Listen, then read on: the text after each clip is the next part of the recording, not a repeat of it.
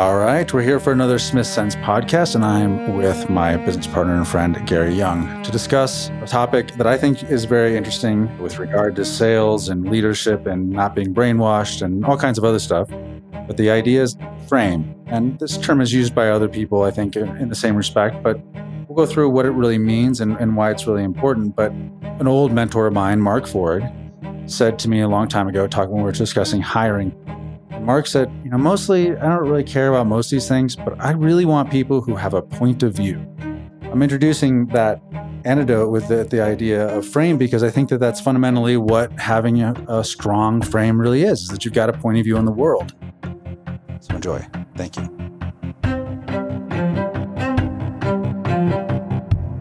What do you think? Why does frame matter? Why don't we start with what frame is, right?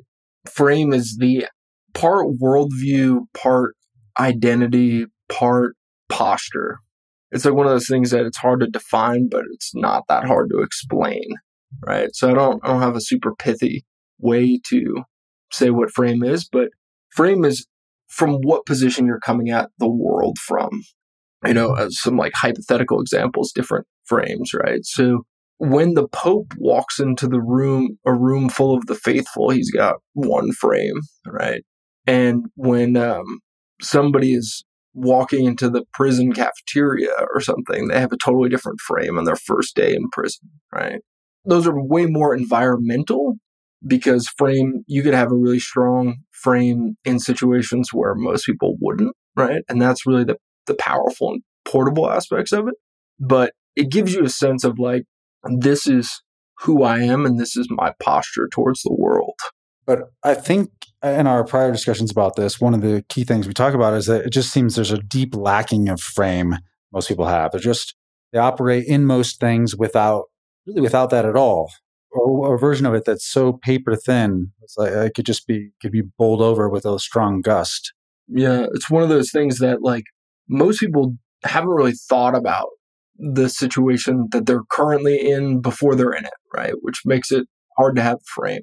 And then they don't think about what they want, what their desired outcome is, right? Those are two of the sort of pretty easy ways to have some sense of frame where it's just like, okay, I'm going into this situation. I'm going into this first date. What is my posture towards this? What do I want out of the next hour, right? Or I'm going into this sales call. What do I want? What are my objectives? Right. And someone with a strong frame, they look to the outside as someone who is confident. Yep. There's no like arrogance, there's no boastfulness, there's none of that. It's just like there's a sense of, there's a sense of confidence. And I think a lot of people look at that confidence and they go, well, that's, they see that as useful. They see like that confidence as strength. And so people often like will kind of build up a fake version of that, thinking that that's the answer to like the key is that they're just confident about stuff. But really a good frame comes from almost like an intellectual underpinning of things. Like it's like the surface that you might see might come off as like calm confidence, but like layers deep, it's because like I'm confident because of this, because of that, because I'm certain about this. I know how I feel about that. I know that this is good and that's bad.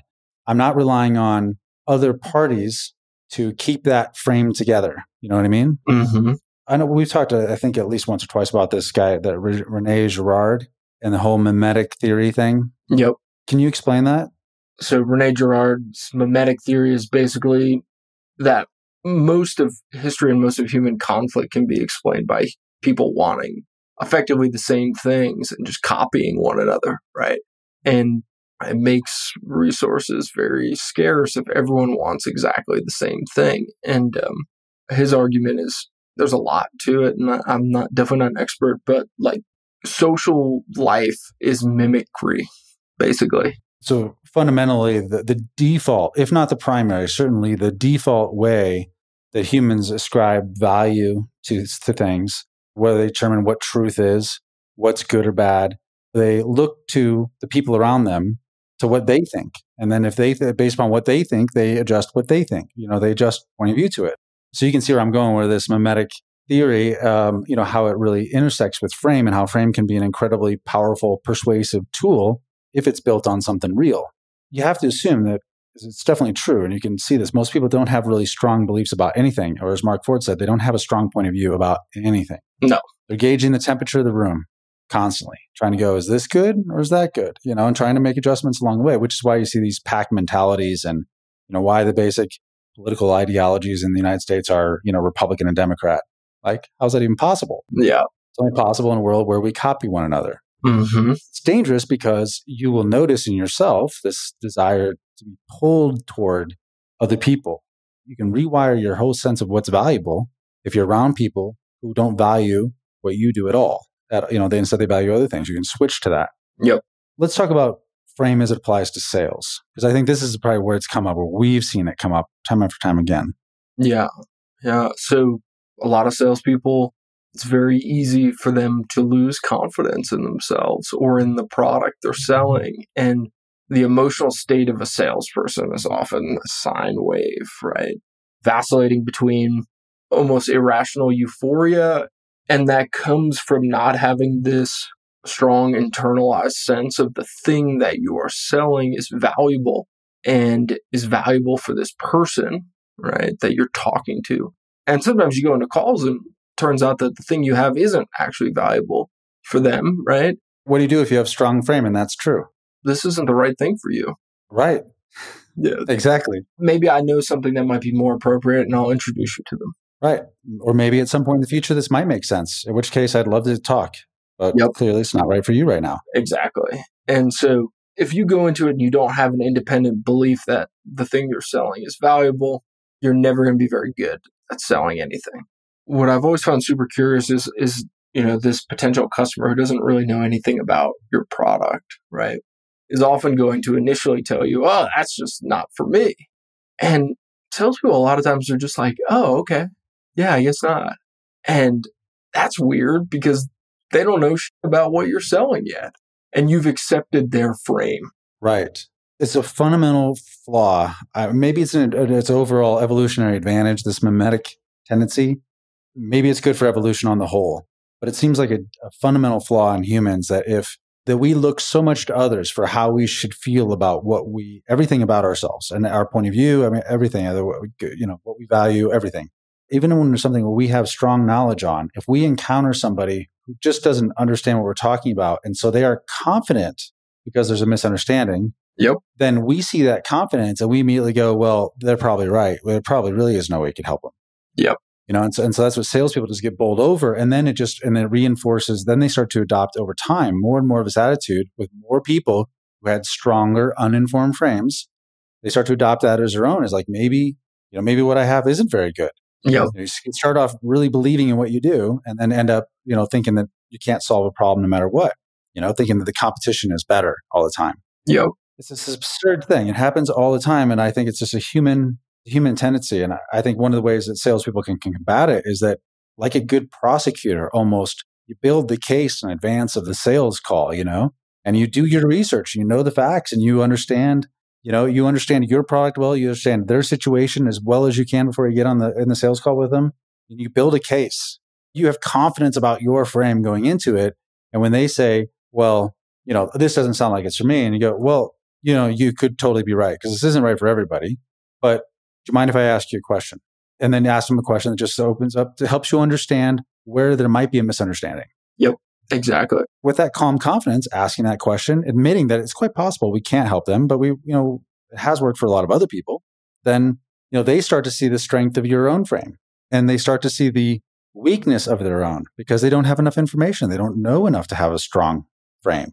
By making it clear to the parties involved in the conversation that one has a stronger frame than the other, people naturally move over to your side. It's not even, you don't have to convince anyone of anything. You just have to show them what you've got and show them what they've got. Well, I think too, the preparation beforehand and understanding, or at least having a working theory of where they're at, right? What you have, arming yourself with the knowledge before you get on that call, that's good to have. But in reality, the bigger benefit is the confidence and the frame. Like, look, two of us, you may disagree. Did you do any of your homework? No, you didn't do any of your homework. I did all my homework. Let's talk about this because I actually have done this before. And maybe we should think about it a little bit together.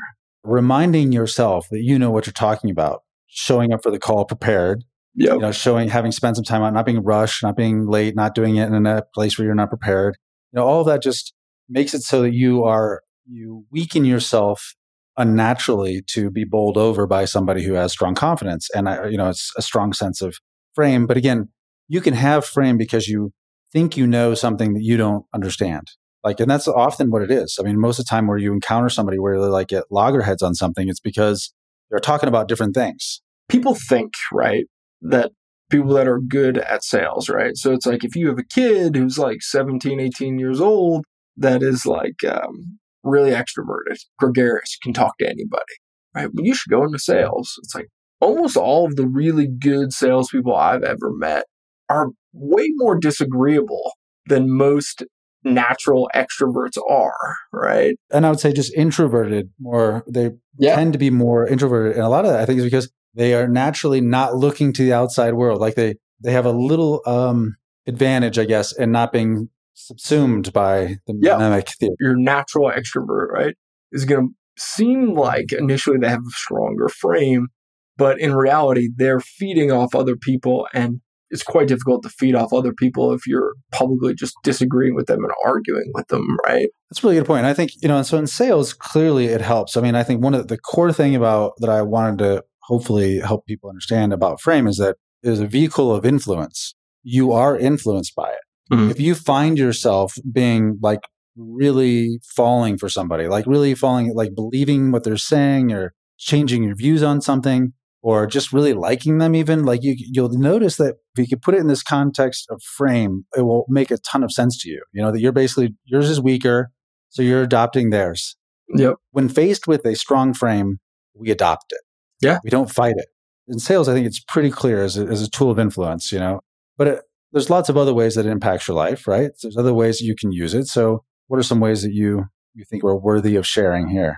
I think when it comes to frame, right, you are presenting in a subtle way that is just sort of like your fish swimming in water, what your worldview is, your identity is, what your life is like, right, to some extent. And so, one of the things with, say, dating, for example, right, is you're on a date and you and the other person are evaluating, okay, do I like this person? Can I talk to them? Everything else. But the other thing that you're really looking at is this person someone that will fit into my world, or do I have to fit into theirs? Yeah, or do I want to fit into theirs, or have to fit into theirs, right? And it's interesting because there's a lot of lonely guys out there that are I got to figure out exactly the right thing to say, and what do I do? And then the standard advice is be yourself. Problem is most people are mimetic creatures and should not be themselves because they're boring. So basically it's well, if you do interesting things that you care about, and then you just tell people what those interesting things are, that's 80% of dating. That's an example of your frames. Your frame is made up of all sorts of things, right? At its cheapest, your frame could be you standing in front of a mirror telling yourself affirmations, which is one approach. Might work, might not.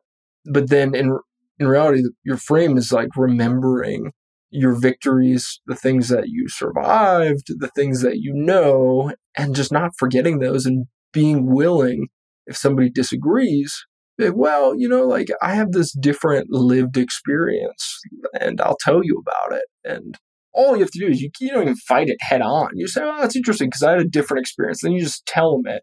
And then by the end of it, whatever that worldview is, you've just implanted it in their mind, right? Right. Well, and also I think when you have two people that encounter each other that have strong frames, you'll find that those people, especially if they are legitimately strong frames, they have deep roots, they don't have any problem with each other. It's surprising. They can differ on things so fundamentally, but they are totally fine with it does not threaten them in any way that the other person thinks something different, because my frame, it doesn't hurt me. I'm confident in what this is. It doesn't bother me. And so you can find people that are very disagreeable and disagree on a lot who can get along fantastically well, because they both have strong frames. It's when you encounter a stronger and a weaker frame where you tend to find more of that conflict, because it's if someone's saying something that you disagree with, but your frame is built out of sand, then it feels like every time they open their mouth, it's washing it away and making you weaker. And it is. Yeah. It is making you weaker. And eventually it'll get subsumed by a stronger frame. If you stay with it, it will, because you just can't deny it. Yep. And when you talk about the reminding yourself of, who you are, where you stand, I think that just like we talked about that exercise of prep before a sales meeting, it's that same kind of thing. It's a human thing that you can lose frame, especially if you're going into an unusual scenario or a high stakes scenario. You think of like a really important sale. That's why that prep, having your stuff together, like having done your homework, having done the math, having lots of examples that you could present the person you're selling to with proving, you can prove it. It helps get your mind in the right frame it needs to be. And if you don't do those things, then it's easy to fall out of it. Over time, some things, like root things, you can fully incorporate and can be habitual. And I think usually those things are like at the moral philosophy level, And a lot of people actually, I feel like, don't have a strong moral philosophy either. And so it makes it really, really hard. If you don't even have those fundamental roots about what's good, if you don't know really what's good, mimetic theory is going to just drive you mad. You'll be chasing shiny objects everywhere you go. Yeah. Yeah. One, it's easy too, because like most of the time with folks that have most of the time you don't have really strong moral beliefs without a strong frame, right? So if you don't have one of your own, you will end up having one. Can be good, can be bad, depending on how old you are and everything else. But like, it's easy to just sort of get subsumed. And I think, we're in a state of mania in the United States right now. Yep. From a political standpoint, from just division. And it seems like people are subsumed. Yeah. Because there are a couple of frames, and it's so easy to get. I mean, you could see these performative examples, that people are adopting and being compliant with certain frames of thinking. And the rare independent thinker it's with the rare. I posted something on Twitter the other day. There was and I'm sure you saw this picture of this girl as a soccer team, and all person on our team, they're all kneeling for the national anthem, and she is standing. And then they show a split screen, basically a guy at a Nazi rally where everyone's doing the Sieg Heil thing, and this other one guy's got his arms crossed, like, nope. What I was saying is, I said, it's so rare. It's people don't understand the kind of courage it takes to be that one person who's saying, no, I'm not going to do it. Just because everyone else is doing it, I'm not going to do it. Because my frame is strong enough. I know this isn't right. And I would say that applies to Kaepernick too. When everybody gave him a bunch of crap, when he was kneeling and no one else would do it. Like, that takes courage. Like, whether you agreed with it or not, you got to respect anyone who can stand outside of the crowd with strong frame. I think those are two public examples we saw of it recently. Yeah, very much so. To kneel or not to kneel.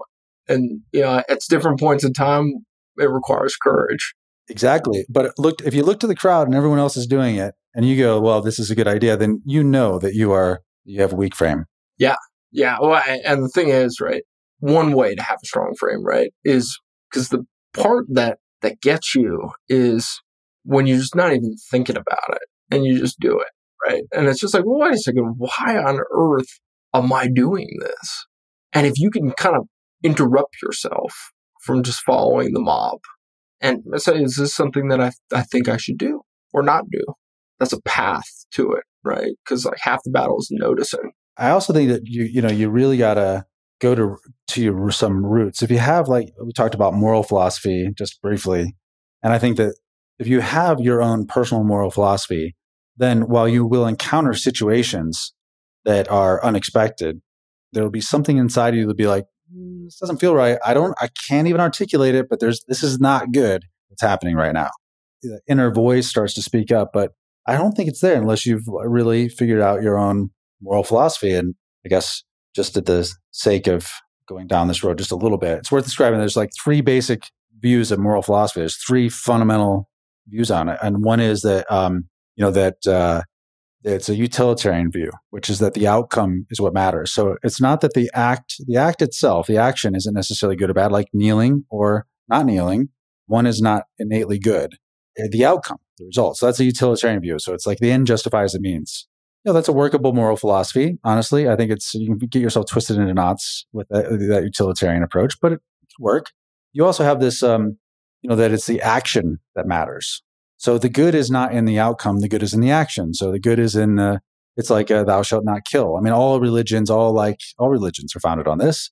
here are the rules, engage in these rules. And, sometimes like thou shalt not kill to true believers would be like, it's always all the time. It's turn the other cheek when you get smacked. I mean, that's what Jesus would do.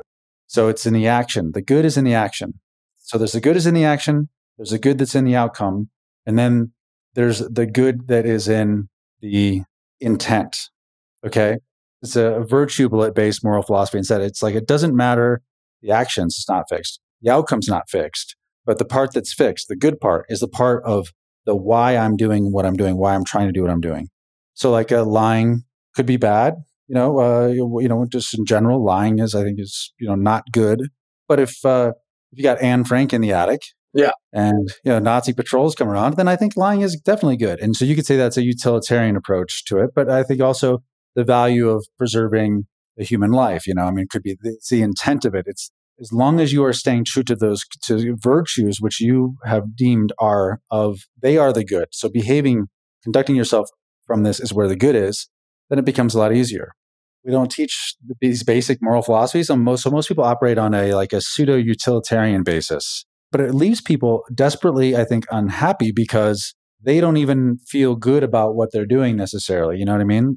I'm a virtue-based guy. I believe in that approach. So I think the only way you can find happiness, because you can't control the outcome, and deeds themselves are not necessarily good. So I think people are unhappy without it. But if you build from that ground up, so you know how you're going to conduct yourself, the type of human you want to be in the world, you can recognize when you're falling short of it, and you can make adjustments, and you will fall short of it.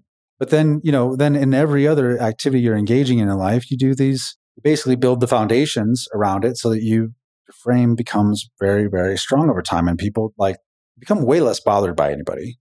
People naturally want to come to your side. They follow you places. I mean, it just sort of happens as you build up your frame. And the sales becomes really easy because, if something's right for your customer, they come to see it.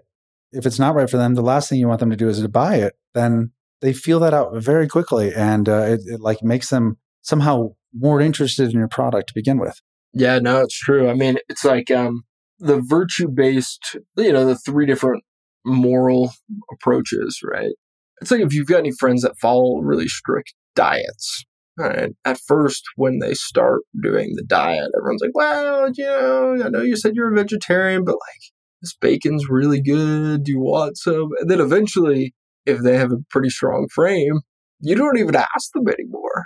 Right. You're like, oh, you're coming over? Okay, I'll get some veg burgers or whatever. And it's it's a sort of a superficial example, but it is like an example of a frame over time. It goes like, Craig Ballantyne's rules thing. Like it doesn't, you got to have these rules for what you will do and what you won't do.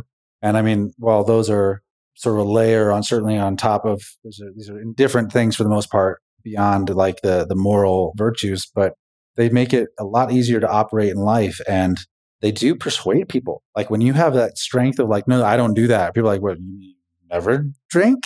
No, I don't drink. It doesn't make sense to people when you encounter somebody who is firm in one way or the other. And then there's a brief frame battle. Well, what do you mean? Right. You don't do that? It's like, no, I don't. Especially when they're like, well, it's just not for me. And they're not trying to convince you. No, exactly. Because again, they aren't trying to sell you. You're certain in your frame. You don't feel the need to sell anyone else on it. And that automatically sells people on it, strangely enough. Exactly. Well, why don't you drink anymore? And then it's like, well, I just, I don't like it. Well, there's got to be some other, and all those sorts of things. Like, it's an example of frame. The thing is, right, every January, there's millions and millions of Americans, right, that come up with a list of rules for themselves when it comes to eating, for example, or exercising. But in reality, why don't people have moral rules for their the health of their moral code, right? I think a lot of people who are religious have this in pretty healthy amounts, right? There's certain things I won't do. There's other things I will do. But having your own personal 5, 10, 15 commandments for your life, the other thing that Craig, I heard about from him, right? It was the Kekich credos or something like that. Yeah. And those are a really good example of frame. I mean, there's just so many of them. How the hell are you going to remember them all? But you take a couple of them that really matter. And I bet you if you looked at them, you'd find that there are common moral codes. Essentially, there's 3 that probably branch to the 90 or whatever credos he's got. those higher level rules all become strong when you have something deeper. And I think the thing about those New Year's resolutions is always that, you're thinking of them at the start of the new year anyway. So like you're trying on some new clothes, you're just trying on a new frame, and it's naturally going to be incredibly weak to begin with. Yeah. And, the more rooted in something bigger could be like, like if you believe, for instance, that meat was something that's bad for you or that, unhealthy for whatever reason. And then you really started to spend time meditating on how bad it was for animals and all of that. You went to some slaughterhouses and saw it done. It would build this sort of intellectual and emotional underpinning that would make you be like, I don't want any part of that. I don't want anything to do with that. You go the Richard Gere route and you go full Buddhist or something, like I'm not eating meat. Yeah. Well, most people read one Huffington Post article, declare themselves a vegetarian, and 2 weeks later, they're having a bacon, egg, and cheese sandwich. Exactly. And then a month later, they'll be vegan because that's the trend of the day. And then they'll start, they'll become a yoga teacher, and then they'll become a stoic because those are the popular trends. One way to measure a frame is like, what have they sacrificed to take that position? If your position costs you nothing, your position is not particularly strong. Half the battle is figuring out what's the price you're willing to pay and paying it. And if you've paid it, your frame is quite strong. That's right. Because people like to keep their options open, and they feel like it's enhanced their freedom. And I think, you and I not long ago had a conversation about the new wave of relationships, the polyamorous, the new thing, the hot new thing. All the kids are doing it, and we talked about it. I think we both share the same perspective on it, which is that like it's just an awful, awful mistake. Just unbelievably bad. It's no way one in a disaster. I know one person who's gone on for a long time we thought disaster. One, there's a fuse on it. You just don't know when the fuse is going to blow.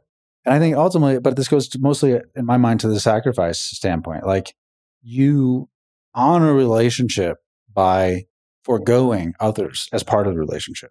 Yep. Honoring things is where the magic in life comes from. So like that's part of the virtue ethic. So I see value in it anyway. But I think that if you keep your options open and you're like, yeah, I'm committed. She's my girlfriend, but we'll just play it by ear. Then I think all you do is you diminish the value of that relationship. You basically make the whole relationship, your point of view about it, but also your partner's very fragile because your commitment to it isn't there. What you're willing to give up isn't there. Yeah, no, exactly. I think in a lot of ways we're defined by the things that we sacrifice, not the things we get, not the things we earn, not the things that are given to us, but the things that we sacrifice. Yeah, it's a wisdom of the sands. Yeah. Well, yeah, this is a long tradition. When I was growing up, right, we were Eastern Orthodox, we were Greek Orthodox. I never ate meat on Fridays until I was like 18 in college and forgot, right? Small thing. But it was just like you gave up meat for one day, which is like nothing. But still, it is a thing that unites people in this shared sense of sacrifice and the shared sense of like, it's a fast, right? And like there's a reason why literally every long-standing religious tradition has fasts, right? Like there's something in that. Well, it reinforces the larger frame of the moral philosophy of the religion. Mm-hmm. Sacrifices you make to it that seem maybe trivial, like one you don't eat meat on one day a week or whatever that is. Is it one day a week? And then during Lent, but all year round. So like every week you're reminded of a sacrifice you're making that basically helps strengthen the foundation of the other ideas around the philosophy, the moral philosophy of religion. Yeah. 10 Commandments that nobody is like, you're not going to worship false idols. You can't be polyamorous in your faith. Hey, I know you really wanted to worship that pagan river god, so that the floods came at the right level, but sorry, you're stuck with me. You're stuck with Yahweh. Good luck. Yeah. Or you're not. If you can put yourself in a position, which is, this is sort of an interesting thought. It's like, could one strengthen their frame by purposefully sacrificing things in advance of when that frame is necessary? Perhaps. It does seem to be, as we're talking about it, the mental and physical energy devoted to something in and of itself seems to strengthen it, whether it be the prep in advance of a sales call. It works both ways, though. Sitting there and getting in your own head and being like, this thing sucks, this is terrible, I'm never going to be able to sell it, our competition is way too strong. It's not just the ritual, it has to be the right ritual. Yeah. You can really basically give yourself a bulletproof frame that's the wrong direction, by doing rituals that diminish it or give you a different frame, right? Because it's a frame, that I have this piece of thing that I'm selling. And I hope they don't see it. I'm just going to try and, hopefully. I'm a shuck and jive. Exactly. Yeah. Would it be fair to say that your life is at its root fundamentally defined by the frames that you walk around with or don't walk around with? I'd say the things you get or don't get are very much defined by the frames you walk around with and the ones you don't. But I don't think it's a crazy leap. So we're working on this basic idea that's sort of related, but not exactly this. That is that, people encounter things that they are unsuccessful with. Fundamentally, it's like people have a map of the way a situation works. People who are like fixed pie people, they believe that this is this big and the way that I get more is by winning. Okay, so that's like one way, and you imagine that a certain scenario works. So it's how does the world work, and then how do I successfully interact in it then? Where do I fit in that? So if I believe it's a fixed pie game, then I need to bolster my negotiating strategies to be able and understand, have an information advantage or something like that so that I can win this fixed pie game. Yep. Right? I don't have the right words for it yet, but I think like there's the map and the strategy, something like that, So you have the map and the strategy. Where people don't get what they want to get out of whatever situation they're in, it's because one of those is wrong. Sometimes both, but usually just one of them. They're just a basic assumption they're making, in terms of the way that what the map is, or they're using their own strategy. In a way, I guess that is probably the same thing as frame in a way, but I don't know. I think, it depends on what you're doing, right? So like if I'm a colonel who's looking at the president of this third world country and I'm thinking about taking it, right?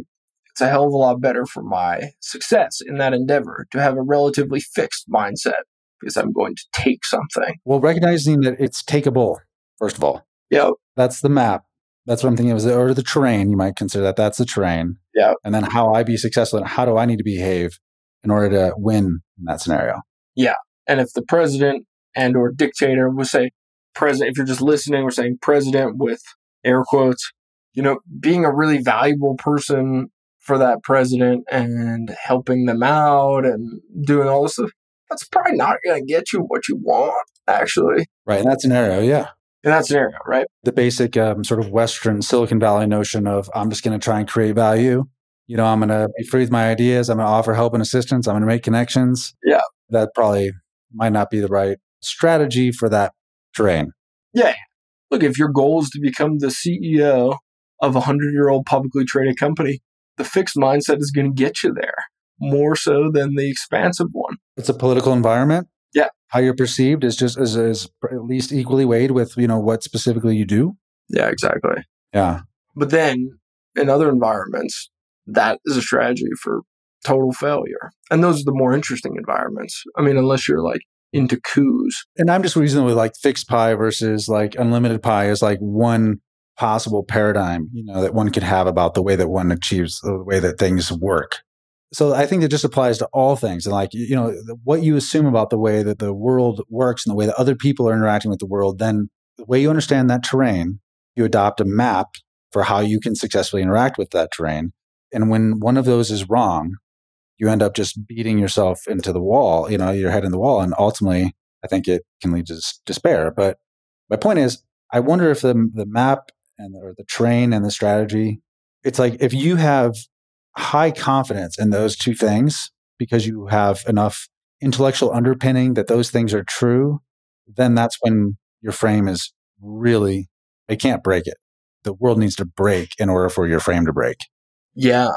So you get the map or territory, strategy, right? And then the approach. I'm thinking of the strategy as approach. Yeah, it's interesting because like there's a lot of little ones that I think are sort of illustrative of this. So like if you tell yourself before you go into a meeting that everybody there actually loves you, they think you're awesome, you're going to behave in a way that's totally different and vastly more effective, right? Than if you go in being like, okay, let's figure out who likes me and who doesn't. You just assume everyone does. They just have different ways of expressing it. That is a super effective strategy for social situations. In fact, it's sick, but like pretending or acting overly familiar with people will end up bringing them closer to you faster. Exactly. Because it'll mess with their own thinking. They'll be like, I guess we're closer friends than I thought. You can become friends with people who basically aren't your friends because they're so friendly to you that it feels like, well, clearly we're friends. I guess I just didn't realize it. Yeah. Well, that's true. There's a change that works. Yeah, it doesn't make any sense. But there's tons of things like that. Right. And so if you're trying to influence, if you're walking into a room where you're trying to persuade a group of people, you can look at them as people that are, have an oppositional view of you already. And you need to somehow give the information in just the right way so that you can convince them, you can lure them in or whatever to your point of view. I mean, that might be a better strategy if you believe that they're against you fundamentally. But if you believe that they're on your side and the last thing they want to see happen is you not be successful in the meeting, then you're going to approach it fundamentally differently and it will work better. So I think that's a great example. It's the matching of those two things, and they, of course, affect one another, but the matching of those two things. I mean, but you imagine if you're going into a interrogation. Exactly. And you assume, I've never been interviewed by the FBI, but what they did to Flynn, it's just a conversation. We're just talking. No need for a lawyer here. It's fine. Yeah, we're all friends here. That's a scenario. And his strategy did not work in that terrain. Exactly. And then there's certain points where the table must be broken. You should explain what that means. What do you mean by that? Sometimes you're in a position where, the person sitting across the table from you in some fashion, you can't get them to agree with you through charm or persuasion or reason even. And thus the only option aside from walking away, and this is a strategy for when you can't walk away, is you have to break the table and just say, okay, well then let's just blow this entire thing up. We're going to burn it all to the ground. Sometimes they're like, cool, let's do that. And then you have your answer. But most of the time, they're like, whoa, let's not go all the way. So you can't just adopt this posture of everybody's my friend. You can at first, but you can go down some road. If you're not willing to punish, then your friendship is meaningless. Being in your good graces doesn't mean anything because everyone's in your good graces always. And so breaking the table is part of that. I think of breaking the table is it's people are stuck in a rut frame. It's no longer working. The continuation of every interaction you have is only entrenching positions. It basically gets people to think about things. You're fundamentally changing the conversation, maybe from going from the micro to the macro, or going from the arbitrary to the real world. You're altering the focus of the conversation. And so you make it possible for everybody to continue on with this sort of refresh mindset in good faith toward working toward an understanding together, Certainly as a management tool, it's something that's really important because sometimes the conversation you reach a point in the conversation where the only way forward causes damage to all parties. As you step closer, you're basically both walking toward a cliff. And the only way to do it is to get everyone to do a 180 and look the other way. And realize you're on the same side anyway, and you can start walking back together. So you have to sort of orchestrate this, flipping the script completely on things to get people to see it, to get everyone to talking about something else or looking at it different from a totally different point of view. Yeah. I have one example of breaking the table that is, I don't really talk to the guy anymore. But it was a few years ago, and it was in LA. This guy was doing film financing, right? And had a meeting with him to see if there's something we could do together. And you go in, and he did all the classic Hollywood bullshit. Right. So kept me waiting in the office for 15, 20 minutes. He wasn't busy, all that stuff. And you go into his office, right? And his desk is at one height. And then all the chairs in the office are little school chairs that are about 6 inches below. So he's looking down at you. And so he clearly values this, right? This sense of power, this sense of everything else. And so I'm sitting there. I was like, okay, well, we'll see how this goes. And everything I'm saying is wrong. I don't know what I'm talking about.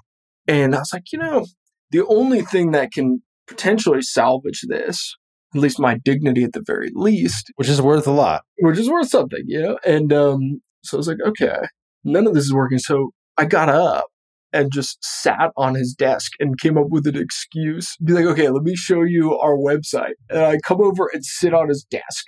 And lean around to look at his screen. I'm like, okay, this is what, I'm playing with his monitor. Give me your mouse. He managed the situation to basically, to be this, I'm right, you're wrong. You're going to listen. This is going to be the deal I want. Yeah.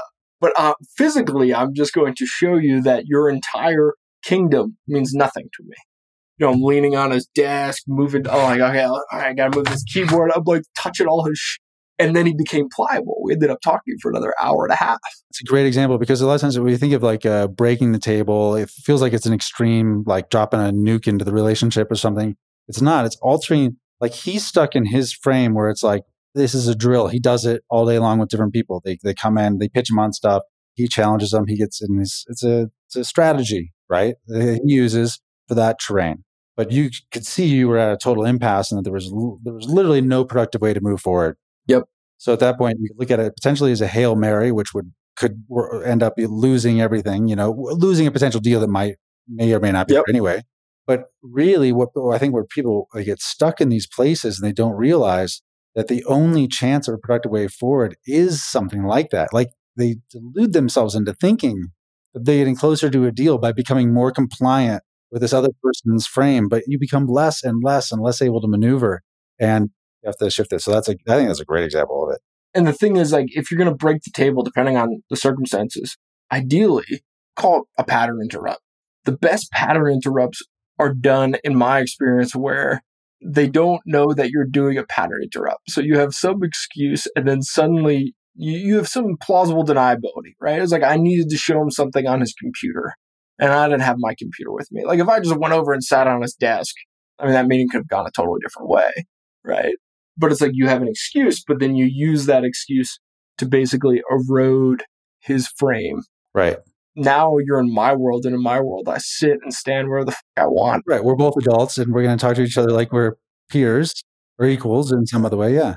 A pattern interrupt is a good way to think of it. And the thing is, you just have to be able to recognize when somebody's, like in this guy's scenario, just going back to the frame thing, his frame, because of his uninformed state, he was in a specific pattern. He organized every meeting in this way. And so he had this point of view on stuff. And when you walked on the door, he put you in a box immediately, right? Yep. So then he's just using that. And the only way to alter his frame was for him to recognize that you were not what he thought you were. Sometimes you do that by being really way more friendly with someone. Sometimes you can achieve it by being disinterested. But sometimes you be in it by, maybe you bring up a mutual connection you have that's a friend that sort of then goes, okay, well, you're one of us then. You're not one of those people. Okay, I get it, So there's lots of ways to do it. But if you recognize it, you have to recognize that cliff that you're walking toward with somebody because, their own point of view on the world or yours is so fixed, in that moment that it makes it impossible for you guys to work together because there's at root a misunderstanding of perspectives, Pattern interrupt is a great way around that. In any interaction, right? Like in every moment, someone's frame is getting stronger and someone's frame is getting weaker. And it's sort of insidious. It's like an erosion, right? And so the only way you stop that is like, you can't just like stand there and just keep shoveling the sand back into your sandbox. You have to we're not actually even in a sandbox. We're on a tennis court, right? And whatever it is, right? Because in those sort of inflection points, like in those moments when you do something like that, then it's causes a reset. Right. And the thing is when you talk about it's an erosion of a frame, somebody's frame's getting stronger, someone's getting weaker, this is not a zero-sum thing. If you're getting dominated because somebody is managing the circumstances to such a degree like this guy was, yours is being dominated and he is unable to see you because of his frame. He can't even see you. Then, the thought is that you should just be more polite. You want to be more compliant, that this is a situation where you should just show some respect or whatever, and I think those things don't work very well at all because what happens is they end up never actually even seeing you. They end up not noticing you were there and you have no impact on them at all. And there are some opportunities that you have when you meet people, you have the opportunity to, in a sale, to close a deal, right? Through really persuading them in that way. And others, you are simply persuading someone that you are someone. That's it. You know what I mean? And then that can lead to some of the best relationships I have. They come with that because I see someone as, man, that's an interesting person. They have as Mark Forrest says, a point of view, a very clear point of view on stuff. And if they see me in that same way, the relationship could evolve to just about anything you can imagine. But if it doesn't, then neither of you get the opportunity. Yeah, exactly. So everyone loses. So the whole thing is you want to be seen. And if you want to influence and not be subject to the whims and influence of others, then you have to have a strong point of view, a strong frame. And that frame is, key for it being strong is not false bravado. Although it does take maintenance that sometimes could even feel like false, whatever, the preparation, for a meeting. Sometimes it really matters if you put on a sports coat. I'm a t-shirt guy, you're a t-shirt guy. But there's sometimes you make it too easy for someone to put you in a box if you're wearing a certain thing. And sometimes wearing a t-shirt is the right thing because it keeps them from putting you in the box. You want to be seen. So you want to eliminate the things that are going to make it hard for them to see you. It's the ideas and your point of view fundamentally that are going to make people be impressed by you and perhaps influenced by you over anything else. Tis true. All right. Anything else you want to add to the frame conversation? No, I think that was a good way to end it. All right. Thanks. You've been listening to the Smith Sense podcast. Thank you for joining us. If you'd like to read more about Matt's thoughts on this topic and others, please visit his blog at smithsense.com, where you can also read the show notes, leave questions, and join the discussion. If you like what you've been hearing, please give us a rating on iTunes, Spotify, or wherever you get your podcasts, and sharing it with friends would go a long way. A quick thank you to Russ Rizzo for the show notes, to our engineer Jason Sanderson, and to the wonderful Zoe Keating for the use of her beautiful music. I'm Anthony Bruno, and we've been sharing time with Matt Smith. Have a good week.